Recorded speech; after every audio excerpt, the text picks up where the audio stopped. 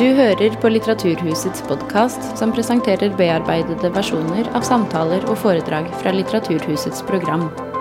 Er du interessert i mer informasjon, kan du gå til litteraturhuset.no for oversikt over alle våre arrangementer.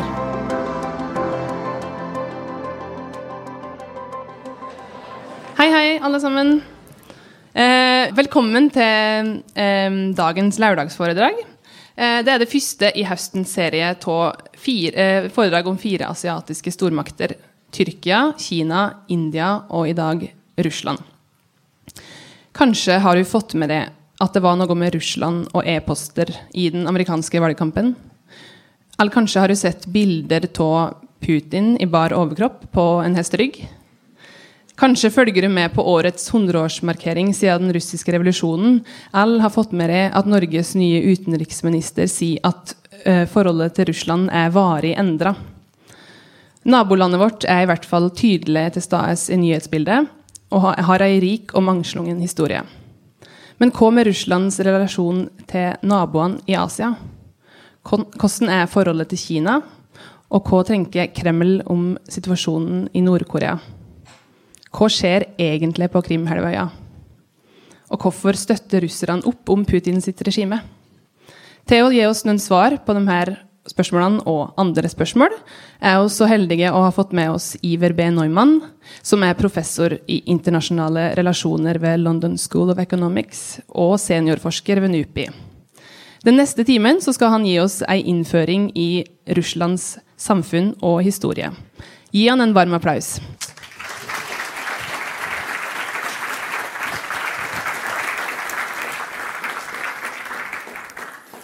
Dere må jo være gærne som heller ville sitte her inne i det fine været enn å være ute og gå i marka, men det får nå stå for deres regning.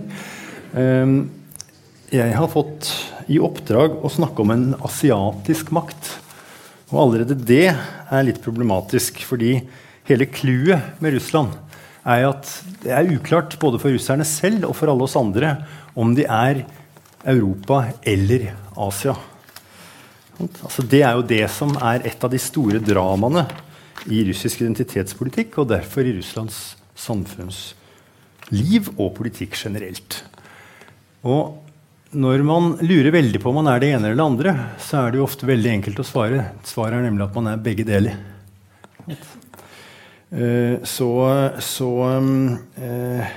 Skal vi si at Russland har en biorientering rent geografisk sett. Og det det jo som for de aller fleste ting klare historiske grunner til. Og derfor så har jeg tenkt å legge opp dette foredraget rett og slett så tradd som overhodet mulig. Jeg mener at hvis det ikke grunner til å eksperimentere, så skal man holde seg til det tradisjonelle. Så jeg skal snakke helt generelt. Jeg skal begynne på begynnelsen faktisk. Det ofte et godt sted å begynne. Og så skal jeg love at jeg ikke skal snakke lenge om obskure historiske ting.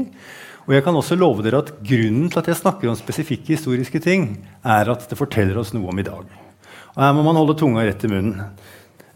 Fordi det jo ikke slik at fordi noe skjedde for 500 eller 1000 år siden, så blir det sånn i dag.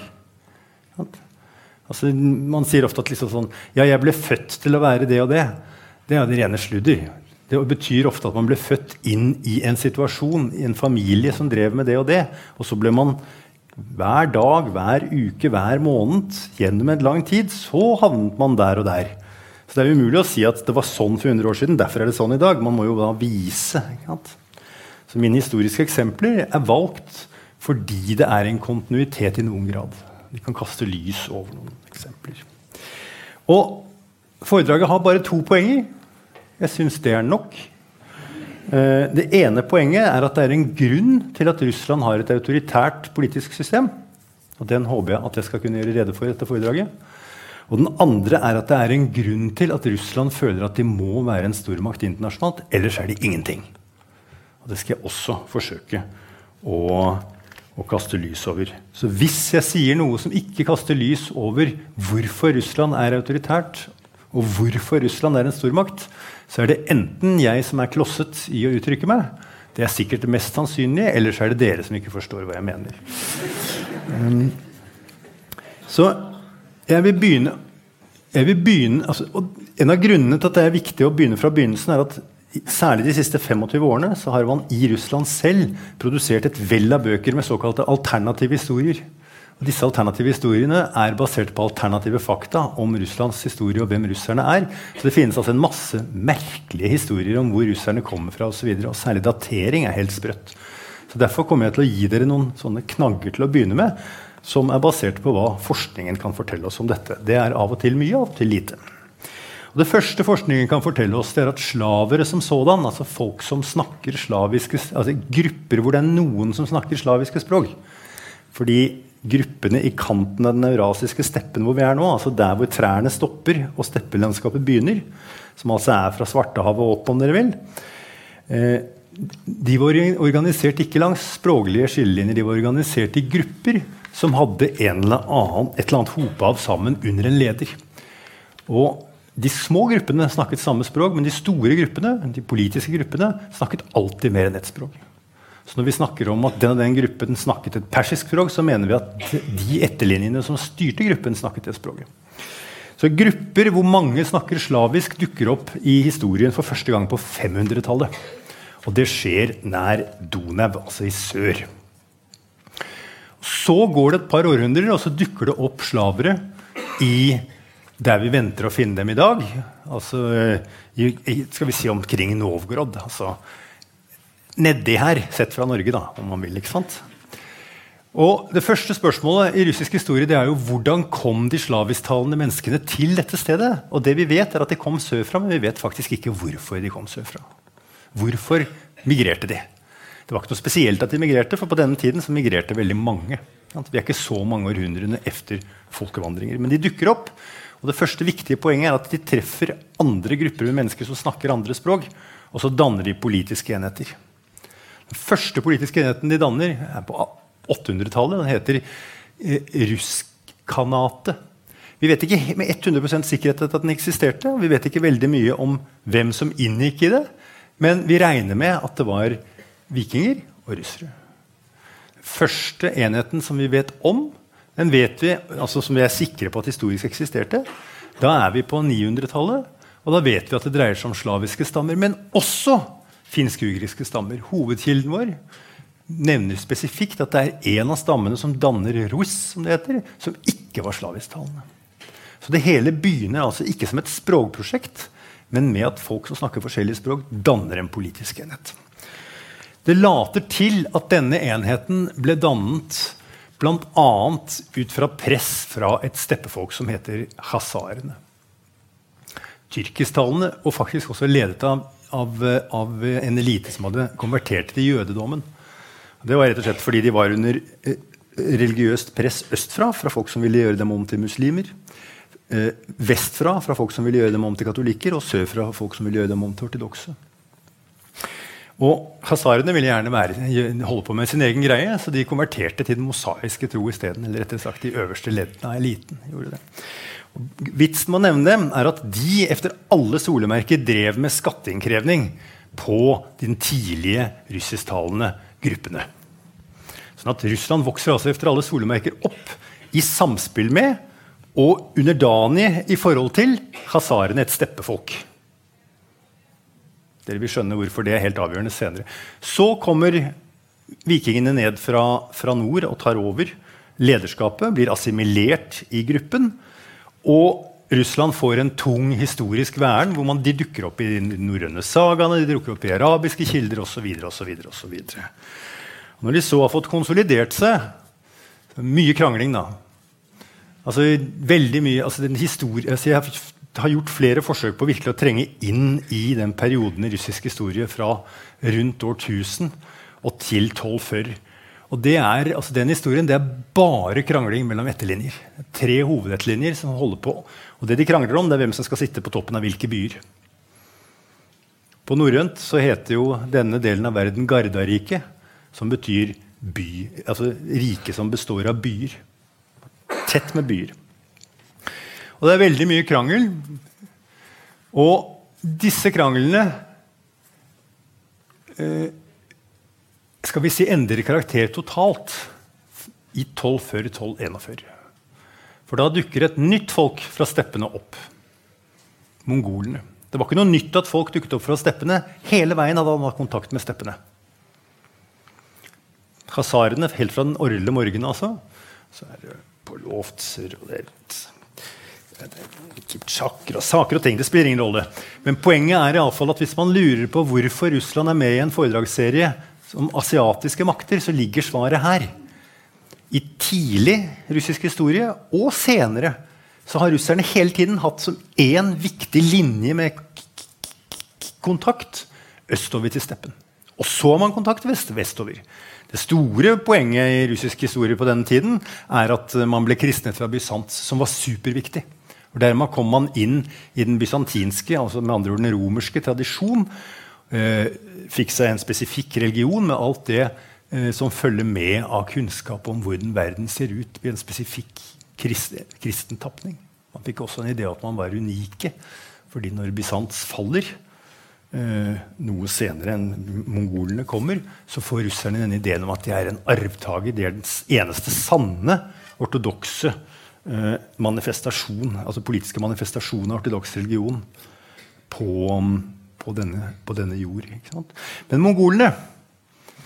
mongolene ekstremt viktige.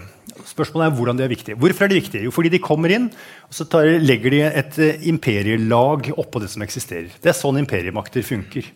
Så se på et hvilket som helst imperium gjennom verdenshistorien. Man kommer inn, så slår man huet ned I magen på den lokale eliten. Det gjør man på en av to måter. Enten så tar man den ut, altså med andre ord dreper og forviser mennesker, eller så koopterer man dem, som det heter. Med andre ord trekker dem inn I sine egne planer og bruker dem som mellommenn. Altså man sier, her det imperiske laget, og så kan dere styre her nede. Så det som pleide å være deres eget, det nå deres på vår delegert fra oss, om dere vil.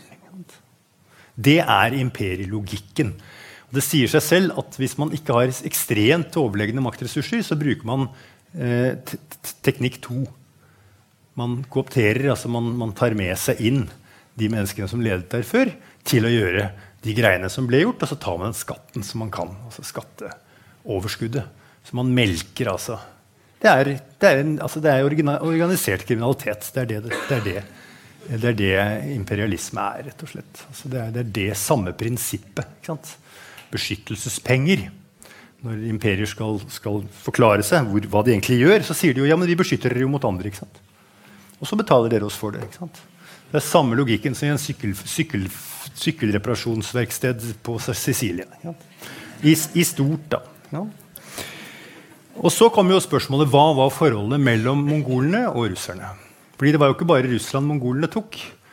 Altså hvis jeg noen gang kommer I en posisjon, dette ekstremt lite sannsynlig, hvis jeg noen gang kommer I en posisjon hvor jeg kan forandre én ting I norske lærebøker, så vil det være måten vi dekker hva som skjedde på den eurasiske steppen på. Jeg vet ikke hvordan det var med dere, men da jeg gikk på skolen, så lærte vi ikke en dritt om det. Jeg har 7 barn, jeg har sett I deres lærebøker, det ingenting om hva som foregikk. Og det jo ganske graverende da, at mongolene midt på 1200-tallet og utover på 1300-tallet tar over nesten hele den kjente verden. Og så det mange av oss som ikke går rundt og vet om dette. Altså, det var ren tilfeldighet at ikke disse områdene her ble tatt over, rett og slett fordi de menneskene som skulle ta over måtte tilbake til hovedstaden I Altai, Karakorum, og være med på å bestemme hvem som skulle bli ny Khan. Så, navnet Genghis Khan det mange som kjenner, men det ikke alt for mange som stopper opp og tenker på liksom, hvorfor Genghis Khan så viktig? Ikke sant? Hva kan det skyldes at omtrent 1% av verdens befolkning går rundt med gener som kan føres tilbake til Genghis Khan? Altså, da har man vært ganske aktiv, altså. Så mongolene tok over Kina, mongolene tok over Persia, og mongolene tok over de ekstreme, eller ikke ekstreme, de nærmeste bitene av Europa. Så hvis dere tenker dere den eurasiske steppen, så går man inn der, man går inn der, man går inn der, og man går helt ned til Egypt, og man tar det hele, bortsett altså fra den der lille landstripen som ligger ut mot Atlanteren, som vi kaller Europa. Da. Men russerne blir tatt skikkelig. Og mongolene setter seg fast I Russland, tar altså skatt, og måten de regulerer eliten på, det at de sier at dere må reise enten til vår telthovedstad ved Volga, Eller helt i Karakorum, langt fanevold på den andre siden av den eurasiske steppen, for å få det som heter et patent, altså et klapp på at dere kan fortsette å lede deres byer i Russland. En ekstremt effektiv måte å lede en politisk enhet på. Jeg sitter her, dere kommer. Mange sjefer gjør det samme. Ikke sant? Og kan ikke du stikke innom kontoret? Ikke sant? Han kommer ikke til deg, du må gå til ham. Ikke sant? Og det er jo effektivt da. Ikke sant? Det symbolsk, det viser at liksom, ja, dere må komme hit, så kommer man. Og ofte så fikk disse prinsene som kom ridende, og de måtte jo ride 3 måneder hvis de skulle til Karakorum. Og ofte kommer de hjem komplett med en mongolsk prinsesse. Og sett hjemmefra, hvor for eksempel ens frue sitter og venter på at man skal komme hjem, så er jo kanskje ikke det optimalt da, at man kommer hjem med en ny kone. Men for russerne så er denne perioden under mongolene fra 1240-tallet og utover, altså man kan diskutere når det sluttet, mange vil si rundt 1480, i hvert fall formelt over på slutten av 1400-tallet. Så er spørsmålet, hvordan tenker man om dette? Og det historiske svaret på dette er at russerne tenker om dette som det de kaller det tatarske åk. Altså de tenker om det som trent som norske nasjonalister tenker om tiden som en del av Danmark. 400-årsnatten ruget over apekatten. Ikke sant? Altså det var det danske åk. Ikke sant? Alt gikk til helvete, alt var fælt, og alt skyldtes danskene. Ikke sant? Dette er russerne, det tradisjonelle synet på mongolene. Så finnes det et annet syn som nå blir mer og mer populært, som er at her var det et samspill som passet godt med det historiske mønsteret. Russland hadde helt fra begynnelsen av vært i samspill med steppen. Forskjellen var at russerne pleide å ha kontrollen over det som landfaste, eller som bofaste, mens nå var det steppen som tok kontrollen. Hvorom allting er, da man kom frem fra under det mongolstyret, så hadde man hatt noen få kontakter med Europa, men hadde hatt ikke veldig mange kontakter med Europa. Så jeg gjør en liten pause her med 1500, for nå er jeg ferdig med innledningen, kan dere si. Ja. Og clouet her er at jeg mener at grunnsvaret på begge spørsmålene jeg stilt innledningsvis ligger her. Russland er autoritært fordi man her får en måte å drive politikk på som kommer fra den eurasiske steppen. Og før noen begynner å snakke om at dette er et eurosentrisk syn, så la oss ikke glemme at vi alle sammen stammer fra den eurasiske steppen. Indoeuropeiske folk kom ned i bølger over Europa 3 ganger historisk, kom fra den samme politiske tradisjonen og knesatte styresett. Clouet her er at det skjer i Russland mye senere. Altså Hunnerne gjør dette i Europa nesten 1000 år før, altså på slutten av 300-tallet.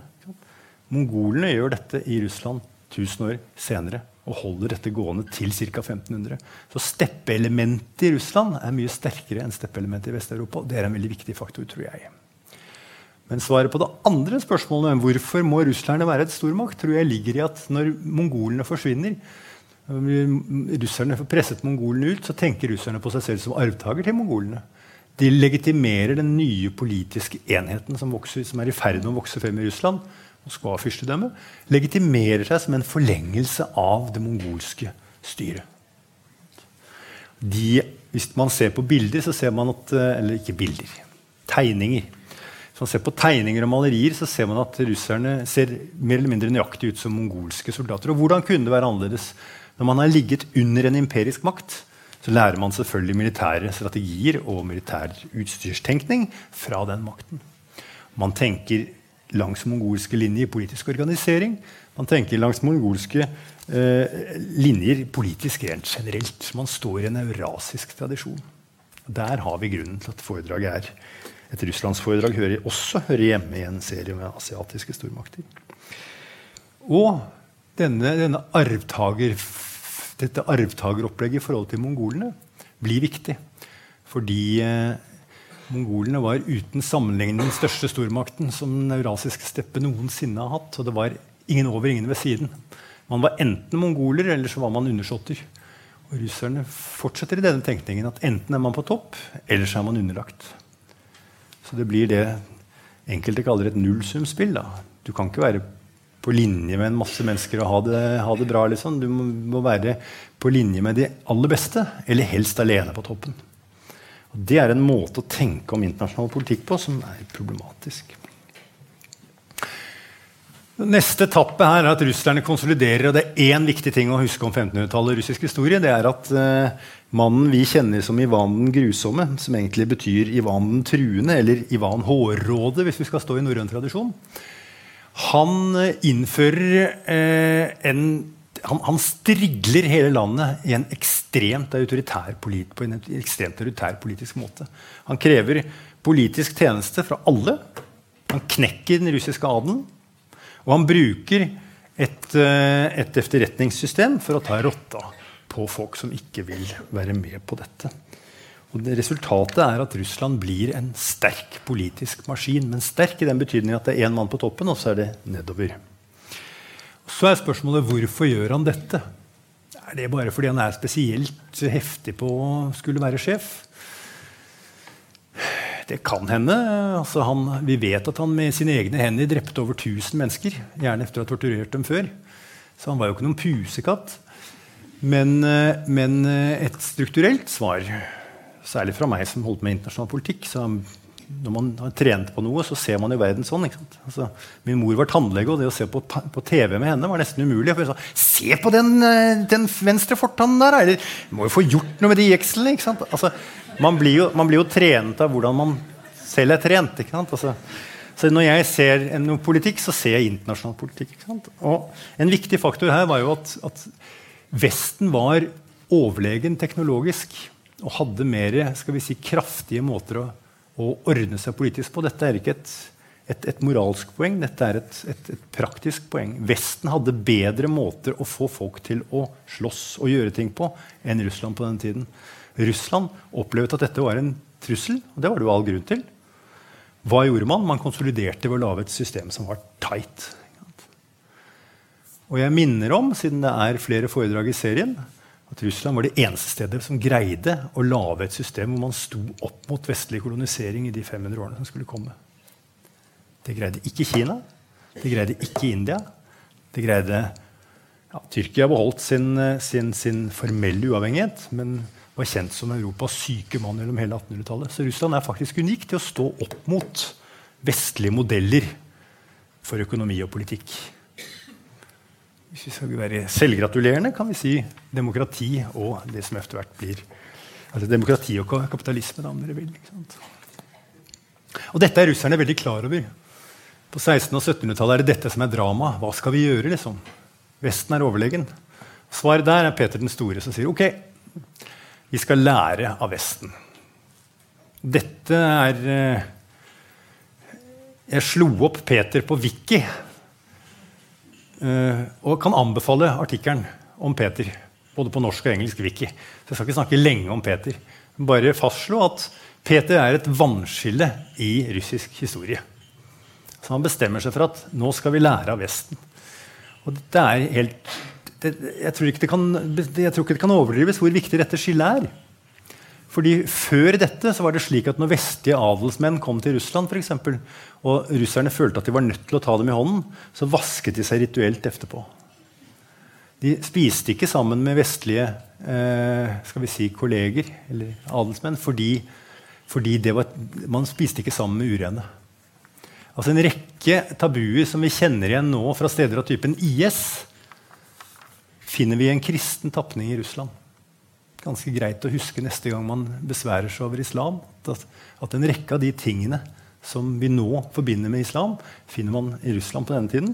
Og hvis vi går tilbake i vår egen tradisjon, så finner vi det også i katolsk tradisjon. Altså, dette med å hellig krig, for eksempel, veldig flere av kirkefedrene som veldig kine på det, faktisk. Men det ikke det vi skal snakke om i dag.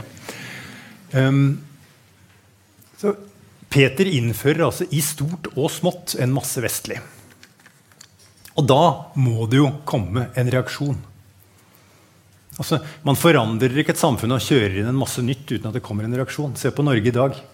På 90-tallet så diskuterte vi identitet og muligheter og sånn. Nå diskuterer vi bare hvor fælt alt blitt. Og ingenting av det tradisjonelle her, og hvorfor skal vi ikke bli kvitt alt det nye. Og Brexit opplever jeg som en sånn hang tilbake til 50-tallet. Nei, nå vil vi ikke ha det sånn lenger. Det blitt for mye globalisering og for mye europeisering. Nå vil vi ha det sånn som det var da vi vokste opp.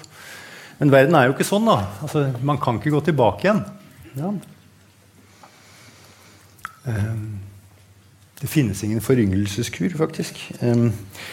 Og for Russland så dette et problem, da. Fordi altså, når man først har sagt A, så må man jo også ta konsekvensene.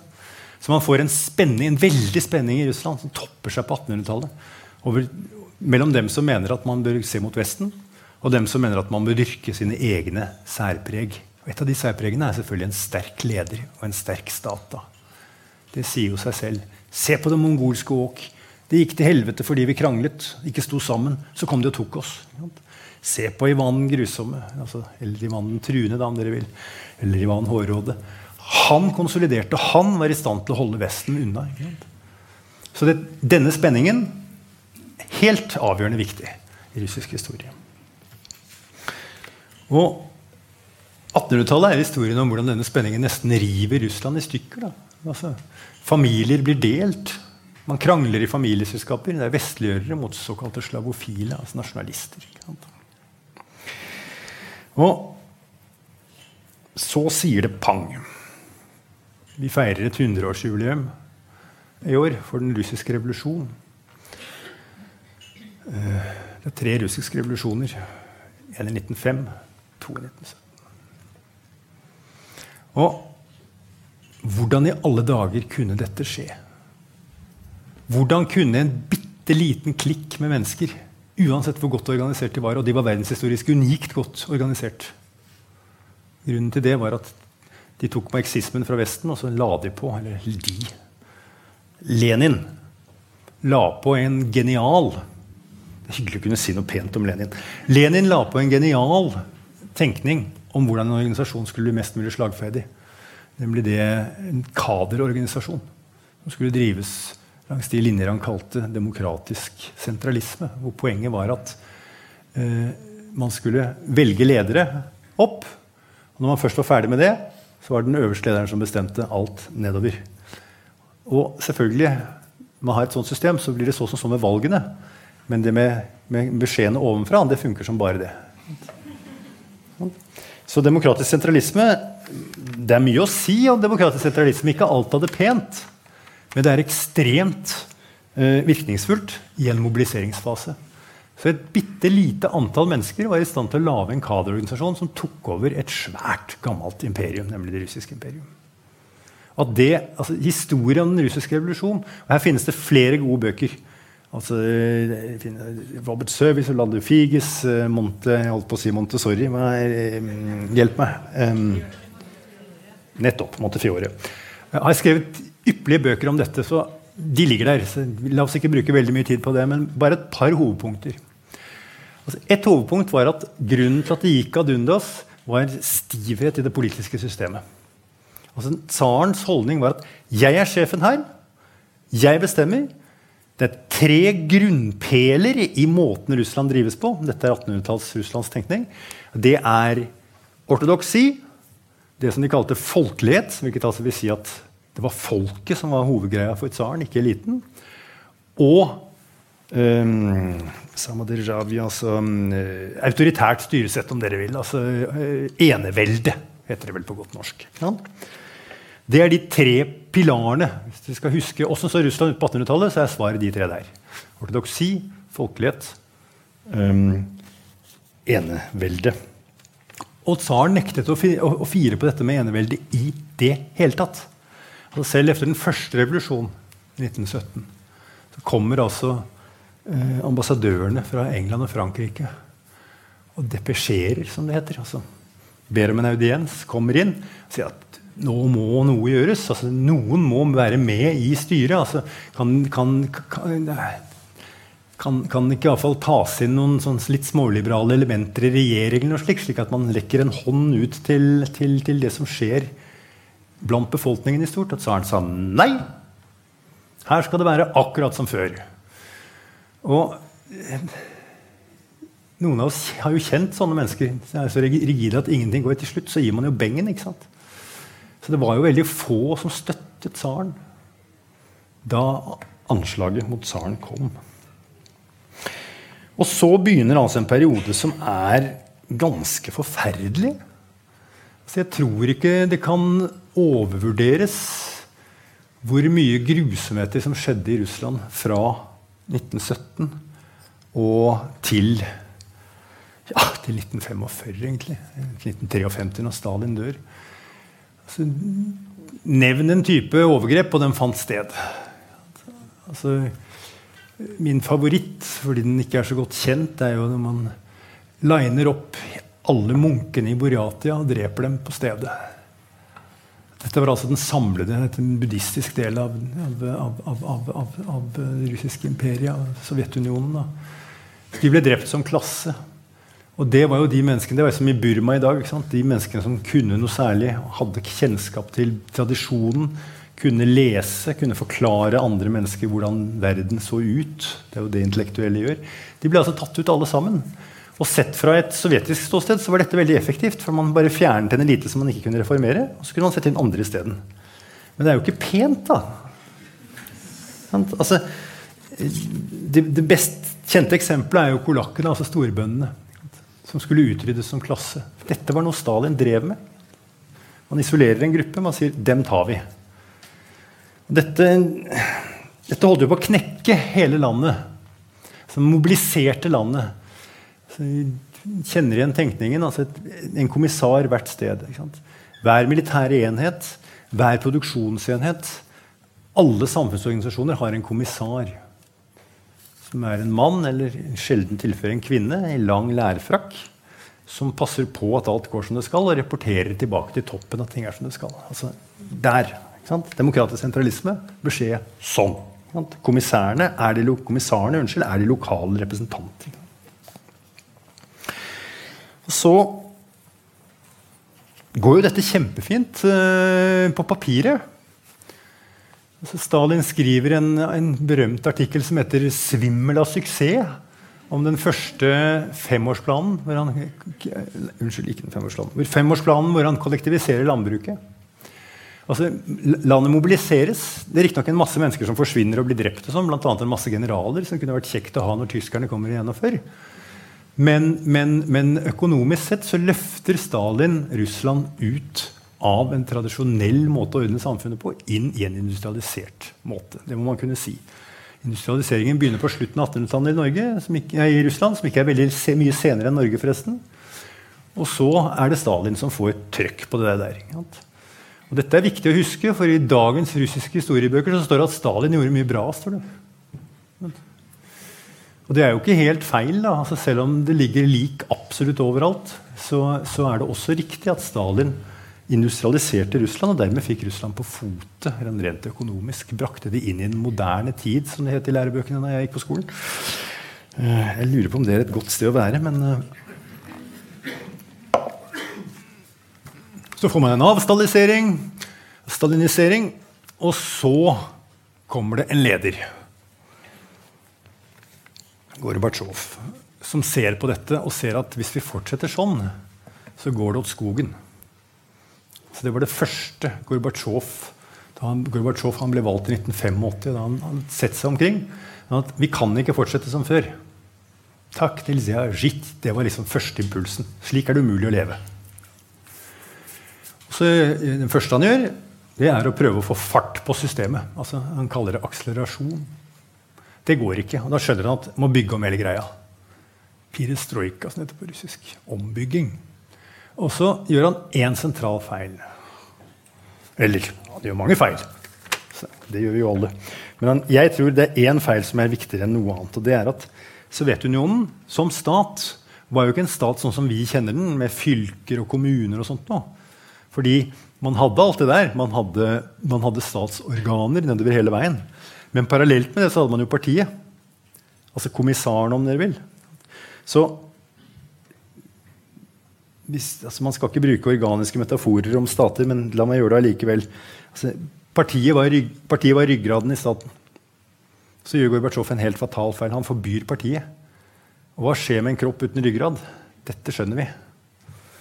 Altså, har man ikke ryggrad, så faller man sammen. Altså, det jo sagt om Trump at han har like mye ryggrad som en mandelstang. Hvis det riktig, så faller han jo snart sammen. Men kommunistpartiet var ryggraden i den sovjetiske stat, og så forbød man kommunistpartiet. Og da det jo ganske logisk at staten falt sammen. Så det som skulle bli et storstilt vestliggjørende prosjekt, det endte jo ikke så bra.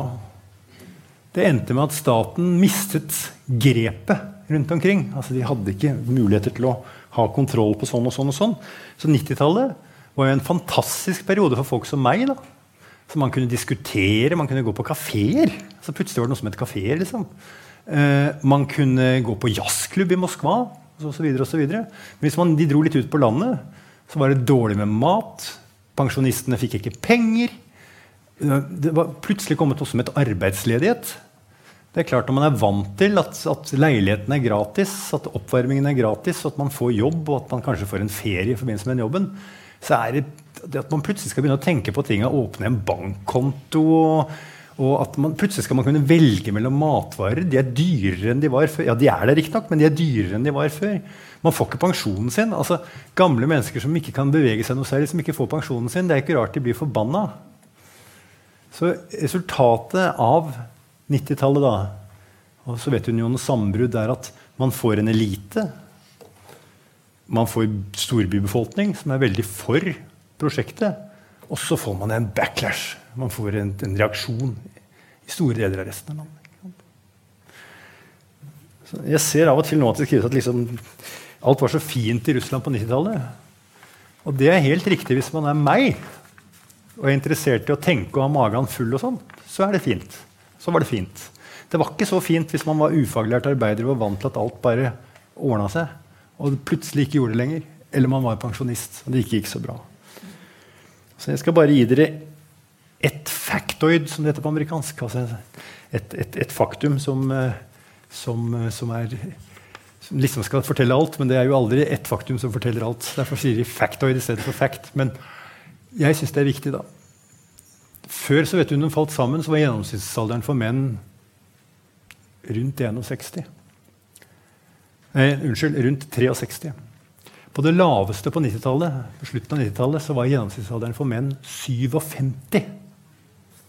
Til sammenligning så gjennomsnittsalderen for menn i Norge noe sånn som 79. Altså, dette ekstremt. Og svaret på det var blant annet, først og fremst var folk desillusjonerte. Jeg lurte på hva hadde vært vitsen med alt sammen. Ikke sant? Hvordan skulle livet bli nå på 90-tallet? Og det andre var jo selvfølgelig, eller som russere ville gjort, drekking, rett og slett. Altså, mye drekking. Nå gjennomsnittsalderen godt over 60 igjen. Godt over 60. Så dette med 90-tallet må jeg si jeg selv veldig delt på. Altså sett fra et liberalt storbyståsted så var det en kjempeidé. Sett fra mange andre ståsteder var det skrekkelig. Noen betalte prisen for at andre hadde det hyggelig. Og dette jo nær historie for russerne. Så hvordan ser nå dette ut i dag? Jo, en ting russerne lærte av Sovjetunionens fall, det var at det har sine fordeler med autoritært styre. Man får beskjed fra toppen om hvordan ting skal se ut. Man vet hva som foregår. Det ikke slik at den lille lønnen man faktisk har plutselig forsvinner. Det jobber, det sikkerhet. Altså, i Vesten så vi vant til å tenke oss at ledere skal ha en eller annen slags folkesuverenitet i den forstand at de skal velges, og at de skal kunne byttes ut og så videre. Russland har ingen historisk erfaring med denne ideen. Russland deler med resten av verden ideen om at de menneskene som blir ledere, eller sjefer, bør vi kanskje heller si, har kjempet seg opp, gjerne med voldelige metoder, og etablert seg på toppen. Jeg ser av og til i aviser, både i Norge og andre steder, som snakker om at Putin så upopulær. At det Putin gjør, det oppleves som så forferdelig vanskelig og dårlig og sånt nå. Det ville være min vurdering. Det ikke det russiske folks vurdering. Putin genuint populær. Det altså, for det første fordi han står i en tradisjon, en russisk tradisjon for at den sterke mann skal lede da. Levada-senteret, altså hva det heter det? Ikke Gallup, men en sånn spørreundersøkelsessak. gjør stadig vekk undersøkelser. Og her, for 3 år siden så spurte de folk da, sånn, bør Russland trenger en sterk mann for at det skal være orden i landet. Enig eller uenig. 64% av befolkningen var helt enig. Og 60% av folk mellom 18 og 24 var også enig. Det er interessant. Jeg tror ikke spørreundersøkelser forteller oss veldig mye. Det forteller oss er hvordan folk opplever ting og vil dele ting der og da når de blir spurt. Men det er jo noe. Altså, jeg er ganske sikker på at hvis man hadde stilt norske ungdommer eller britiske ungdommer det spørsmålet, så hadde det ikke vært 60% av de spurte som hadde vært enige i at de trengte en sterk hånd for å holde seg i ro. Det er i hvert fall ikke min erfaring. Jeg omgås en del unge mennesker. Jeg underviser dem. Og hvordan forklare dette? Er det noe gærent med dette, liksom? Det kan man jo mene, men dette er det historiske mønstre overalt i verden. At ledere har kommet seg i posisjon ved bruk av vold. De har holdt seg der, og at folk har beundret dem for det, at de er så sterke. Man kan like det eller ikke like det, men jeg minner om at flertall av hvite kvinner som stemte i det siste amerikanske presidentvalget, stemte på Trump.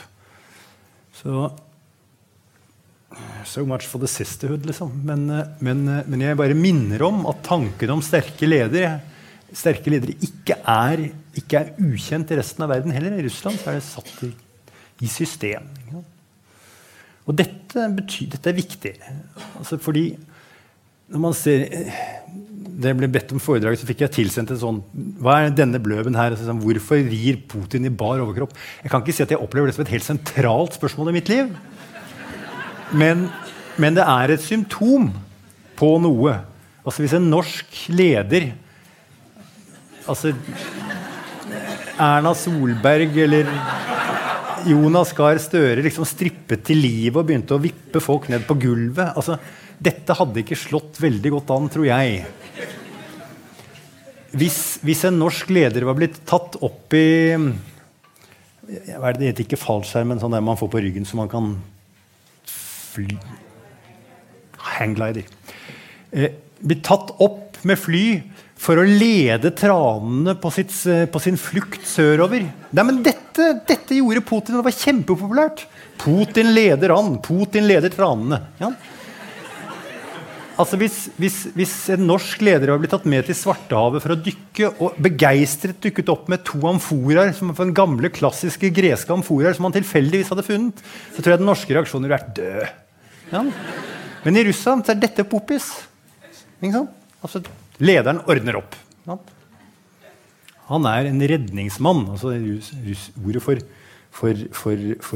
redningsmann på russisk, spasitil, kan også bety frelser. Da. Så han er Russlands frelser, ikke sant? Genuint populær på det. Og jeg mener at historisk sett så er det ikke så vanskelig å skjønne det. For dette er en russisk eneveldig tradisjon. Ja? Så er det dette med stormaktsopplegget. Russland har den ideen at de må være en stormakt, eller så er de ingenting. Og for oss som kommer fra et land som ikke er i gamet for å være en stormakt, så er det liksom ikke så lett å forstå.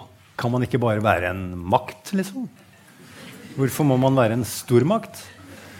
Og svaret på det er sannsynligvis at russerne har tenkt fra statsdannelsen var ny, at det er ekstremt farlig å ikke kunne være på nivå med de største, for da kan man rett og slett bli beleiret og tatt over og okkupert. Og dette er det også i viss grad historisk hold i russisk historie. Svensker, polakker, mongoler, tyskere, franskmenn, altså de har alle forsøkt å ta over Russland på et eller annet tidspunkt. Det må vi være helt klare på. Ja. Og dette har ført til en viss, skal vi si, engstelse. Det er andre ord man kunne bruke. Og dette slår jo ned i russisk politikk. Altså, vi hadde et eksempel senest her tidligere i år. Altså, Russland og Kina bestemmer seg for å ha en felles flåteøvelse i Østersjøen. Det er ganske oppsiktsvekkende. Kina er altså det landet som allerede er det nest sterkeste landet i verden, og det kommer til å bli sterkere og sterkere, og i resten av min levetid, og lenge efter det, ja, det er jo ikke så lenge, resten av min levetid er jo ikke så lenge egentlig, jeg er 58 år gammel, Men I alle fall, I de neste 60, 70, 80 årene, så vidt jeg kan se, så det ingen tvil om at det USA og Kina som laver action I verdenspolitikken. I en sånn situasjon så det at Kina ankommer militært I Østersjøen en verdenshistorisk begivenhet. Hvem brakte dem dit? Russerne. Og så går det et par måneder, og så bestemmer svenskene seg, blant annet som et direkte mottiltak til dette, til å deployere 300 mann som skal stå der og følge litt med mot russerne. Og da det kjempekampanje I russisk presse. Aggressive svensker, ikke sant?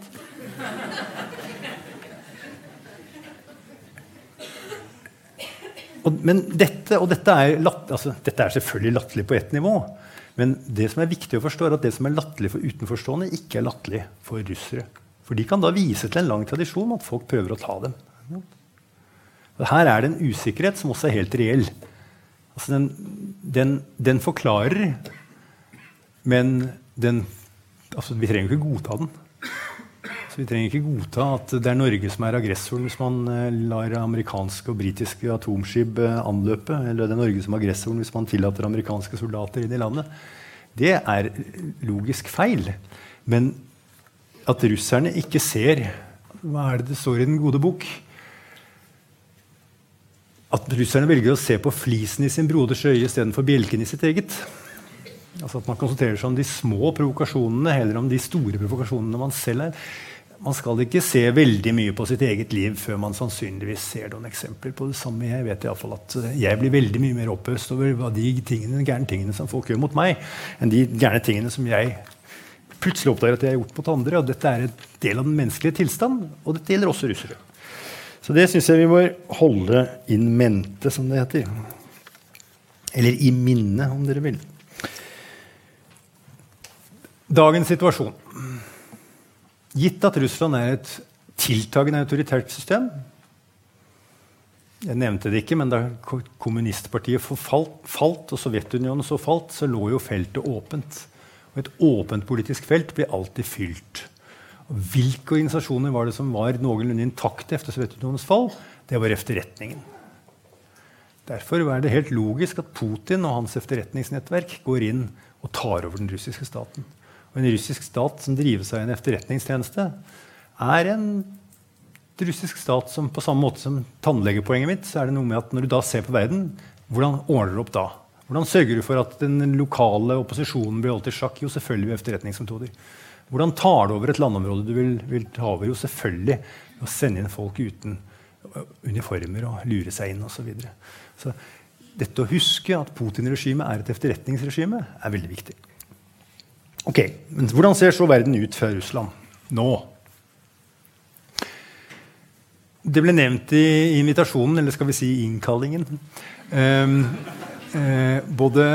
Ukraina ble nevnt. Igjen. Det 2 historier å fortelle om Ukraina. Den ene historien at da Sovjetunionen, og det den historien som de fleste I Vesten, meg selv inkludert, ville fortelle, det at da Sovjetunionen falt sammen, så ble Ukraina en egen stat, og Ukraina satt faktisk på kjernefysiske våpen, men valgte å gi dem fra seg mot en garanti fra Russland om at Russland garanterte deres territorielle integritetsnetter. Man hadde jo ikke kødda med dem. Ja. Så går det noen år, og så gjør Russland akkurat det.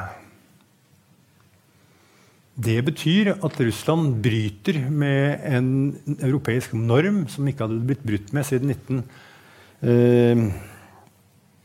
begynnelsen av 70-tallet, da Tyrkia tok over en bit av Kypros, nemlig at man ikke skal ta territoriet til andre stater.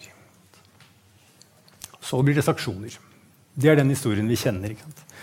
Fra russernes side ser dette litt annerledes ut. Det ser ut som følger. I 1664 gjør den ukrainske lederen avtale med russerne, og Ukraina kommer under russisk innflytelse.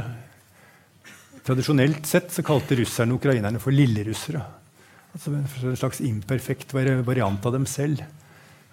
Danskene kaller oss jo fjellaper. Det paralleller her, ikke sant? Jo, men altså imperiemakter, altså kjernefolk i en imperiemakt vil alltid være ganske høynesede overfor andre folk. Det en standard observasjon. Ukrainerne Russlands brødkurv, men ikke veldig viktig. Det 300-års jubileum for at ukrainerne kom under russerne i 1964, så gir Khrusjtsjov Krim til Ukraina som gave. Krim hadde da vært en del av Russland siden det ble tatt av Katarina den store på slutten av 1700-tallet. Altså, man skjønner hvorfor russere synes at det litt spes. Altså at ukraineren Khrusjtsjov, som tar over etter Stalins død, bare skalter og valter med en provins på den måten. Men det skjer. Så det også slik at Krim en sentral flåtebase for Russland i Svartehavet. Russland har ikke veldig mange flåtebaser, den har Krim. Så det slik at på slutten av 900-tallet så var Krim veldig viktig som en del av russisk statsdannelse. Krim viktig for Russlands kristningshistorie. Det skjedde det riktig nok svært lite på den fronten mellom år 1000 og slutten av 1700-tallet, men dette ligger i russisk bevissthet. Ikke sant? Og så tar man over Krim. Og jeg tror at man var forholdsvis uforberedt på hvor heftige reaksjonene skulle bli. Så stopper man ikke der. Man går også inn fra russisk side og støtter lokale aktivister i Donbass, som det heter, altså i grenseområdet mellom Ukraina og Russland, hvor det jeg vil si ofte uklart hvorfor og i hvilken grad noen lener seg mot Russland, og noen lener seg mot Ukraina. I Norge vi vant til å tenke at man enten eller. Ikke sant? Enten man ukrainer, eller så man russer. Og vi vant til å tenke at dette gjelder språk. Dette ikke nødvendigvis tilfelle andre deler i verden. Man kan skifte identitet. Man kan gifte seg og få barn som får andre identiteter, og så videre. Dette noe vi vet. Og i et sted som Russland og Ukrainas øst, hvor det har vært mye vasking frem og tilbake, så det ofte uklart hva slags tilhørighet, hvor dypt tilhørigheten sitter. De fleste identifiserer seg som den ene eller den andre. Men det finnes for eksempel en haug med mennesker som identifiserer seg som ukrainere, som snakker russisk som førstespråk, og kanskje ikke har noe særlig ukrainsk i det hele tatt. Så dette veldig vanskelig. Så mobiliserer man der og lager en lokal krig, for det det Folk dør. Dette opplever russerne som helt greit, fordi de tenker på Ukraina ikke som et eget land, men som noe som har vært en del av Russland i 300 år, som bør bli det igjen. Sett fra Ukrainas side for de fleste ukraineres side dette helt skrekkelig, at dette anfall på deres egen stat. Som analytiker må jeg bare fastslå at russerne sannsynligvis har mistet Ukraina som alliert for de neste 2 generasjoner, kanskje. Det ene landet som har ligget nærmest Russland, som man ville ventet at det ville hatt det nærmeste hopehavet med Russland, da Sovjetunionen falt sammen, det var Ukraina. Fordi det på mange kulturelle, politiske og økonomiske måter så likt Russland. Så man hadde ventet at det ville bli en tett relasjon. Og så går man altså hen og fremmer Ukraina for 2 generasjoner. Og Russland har ikke akkurat flust med allierte. Altså, listen over russiske allierte ikke lang. Et av de landene som står på den listen Syria. Syria en tradisjonell venn av Sovjetunionen. Det man gjør der, altså hvorfor gjør Russland det de gjør i Syria? Jo, det så vidt jeg kan se, noen grunner til det. En av grunnene å teste en del nye våpensystemer. Men det en ekstra. Altså det mange. Altså USA i Vietnam, Tyskland i Guernica, uten sammenheng for øvrig, Russland i Syria. Altså, alle makter benytter anledningen til å teste nytt militærutstyr når de foretar operasjoner. Så det ikke noen grunn som liksom får ting til å skje. Det ikke noen sånn pådrivende grunn. Det en bonus, tenker man seg. Men jeg tror hovedgrunnen rett og slett altså det også en annen grunn, nemlig at man har ikke mange allierte. Man vil gjerne hjelpe den ene man har, nemlig Assad. Man vet at alliansen med Syria kanskje går åt skogen hvis man ikke gjør det. Men jeg tror den vesentlige grunnen rett og slett at man vil markere at man fortsatt en stormakt, og stormakter har interesser globalt. Jeg tror det hovedpoenget. Så det litt sånn, se på meg. Se, jeg kan droppe bomber. Og det funker. Hvis dere ser på hvordan Vesten har forholdt seg til Russland før og efter Syria, så er Syria har vært viktig. Man har fått Vestens oppmerksomhet og blitt tatt mer alvorlig som samtalepartner. Dette er jo litt trist, da. Altså, Russland har 143 millioner mennesker. De har en økonomi som ikke er veldig sterk. Hvis dere vil på biltur til Russland, så vil jeg anbefale at dere stopper i Moskva. Ikke kjør videre, for der er veiene ikke veldig gode.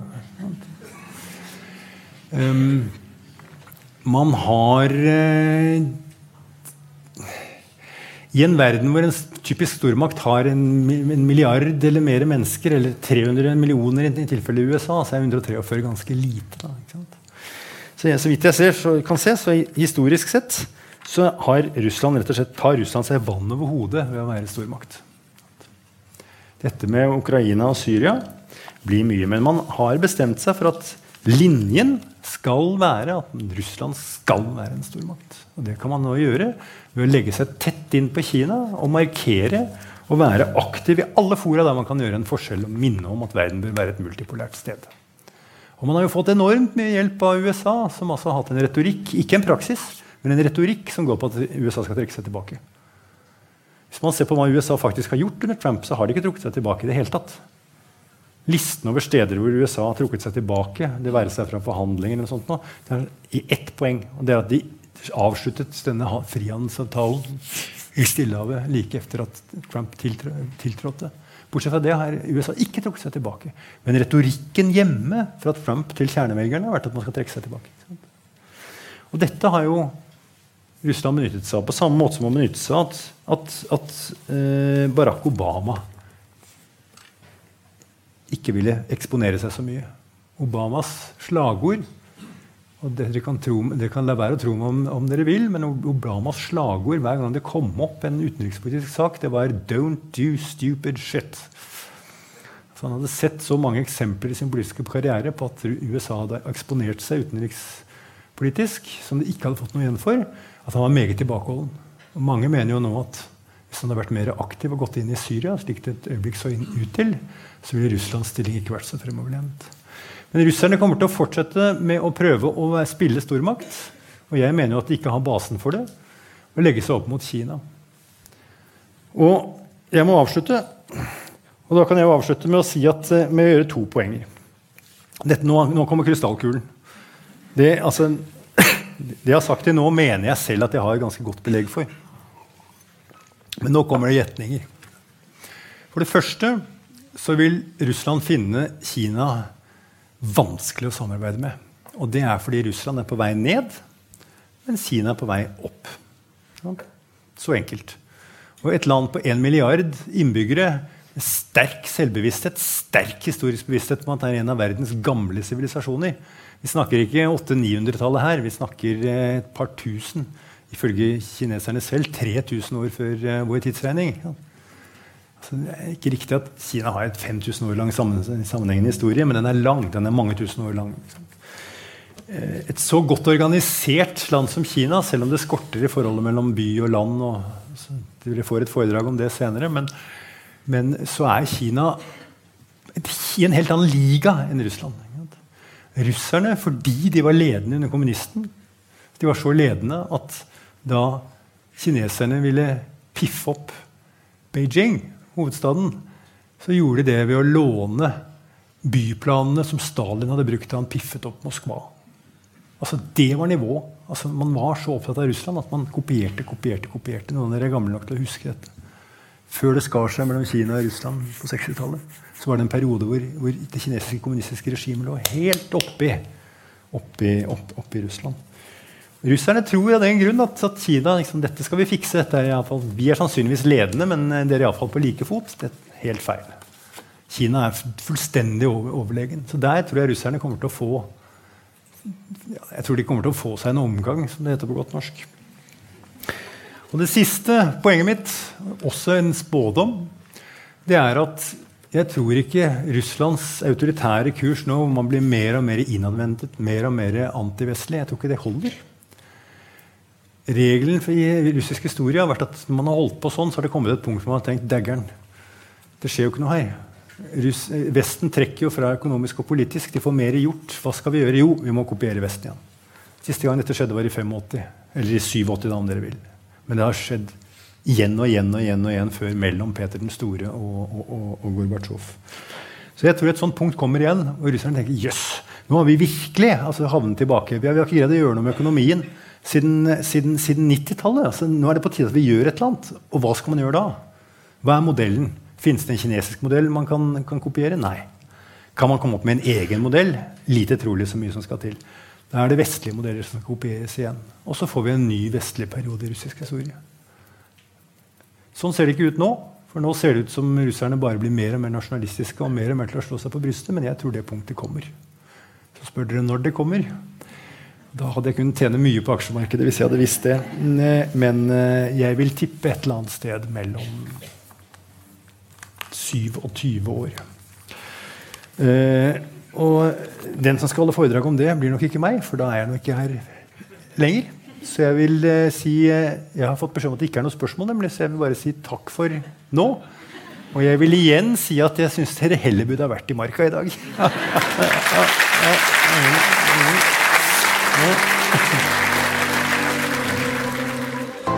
Du har hørt på Litteraturhusets podcast, som presenterer bearbeidede versjoner av samtaler og foredrag fra Litteraturhusets program. Del gjerne podcasten med familie og venner via iTunes eller SoundCloud om du liker det du har hørt. Følg oss også på Facebook og på litteraturhuset.no for informasjon om flere aktuelle arrangementer. Musikken laget av Apotek.